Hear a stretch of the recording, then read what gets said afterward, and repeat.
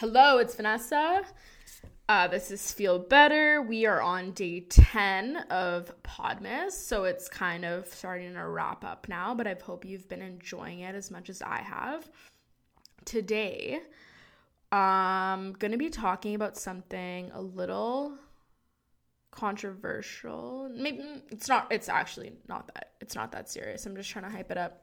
It's not controversial, but there's this idea of fake it till you make it, okay? And a lot of times people are tearing that idea apart, saying like it's not gonna fucking work, like.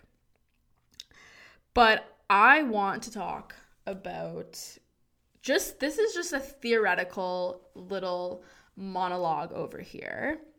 I want to talk about how sometimes it works. Sometimes acting like something on the outside actually translates on the inside, and how sometimes acting like you're okay, sometimes is the key word, leads to you actually being okay. Now, I don't fully support this idea. I'm obviously very skeptical of it. However, it is something that in therapy I've really worked on, or my therapist is trying to get me to work on. And I'll go a bit more into that. So basically, there's this chicken and the egg sort of cycle where it's like, for example, am I depressed because I'm not leaving the house, or am I not leaving the house because I'm depressed? Or am I depressed because I'm not exercising, or am I not exercising because I'm depressed? And you get where I'm going with that, right? And the whole thing is, I had this idea that I need to fix myself first. So I'm going to fix, like, I guess the egg as opposed to the chicken. And I need to work on my depression. And once I work on my depression, then I will work out, eat better, get out of my fucking pajamas, leave the house, be productive, do things, be social, and so on and so on and so on. But it doesn't fucking work that way, as I'm sure a lot of you listening are aware of that, and you know that, and you knew where this was going.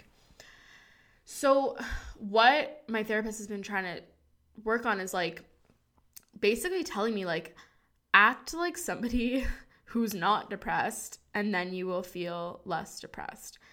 Basically, he's saying fake it until you make it. Now, I don't think it's a perfect approach. I don't think anything, is a perfect approach.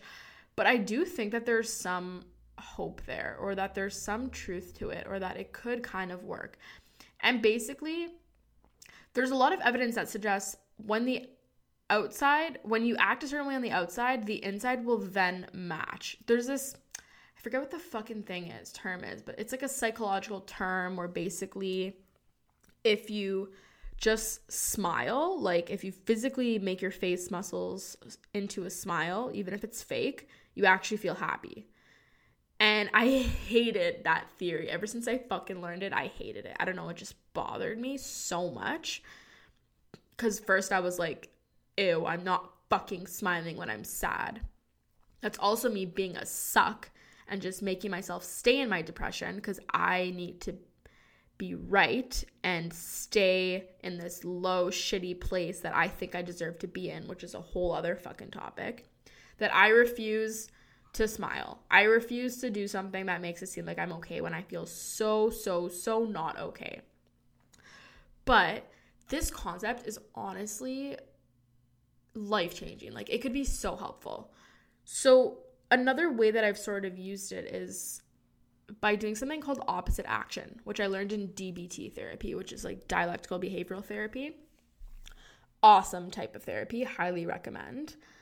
And it's called opposite action. So basically you feel something, or you feel like you want to do something, and then you do the opposite. Usually it's helpful because, the depressed brain will make us want to do something that's maladaptive. And if we use opposite action, then we're doing, a so-called good behavior. So for example, when I'm depressed, I don't want to go out. I don't want to like talk to friends or like reach out to friends. So I have forced myself to message a friend. And it's really, really hard. It doesn't sound hard. But if you know depression and if you know that tendency, then you know exactly how hard it is and you understand from my point of view. But so what I would do is I will force myself to like message a friend, just, you know, strike up a conversation like, hey, how's it going? And do you want to go for coffee? And although I really, really am like dreading the entire thing and I really don't want to go for coffee, basically 10 out of 10 times that I've done that and gone for coffee with someone or gone out with somebody, I felt better. Same with exercise. So I've really I'm trying now to just, you know, every day do a little bit, or not every day, but most days do a little bit. Like I'm not gonna like go to a gym and like do like hour workouts kind of thing, but just like 20-minute things at home. And I try to do it every day, and I honestly think it's been helping. Like, it's nice to just make yourself do something that you don't feel like doing, but it's obviously beneficial. And yes, it's obviously very hard. I mean, like, I know, like, when depression is really bad, like, there's no way I could get myself to do something like that. Like, I wouldn't. And I know that if you're listening and if you experienced, like, severe debilitating depression, like, it's not that easy to just go and work out. And I completely understand that.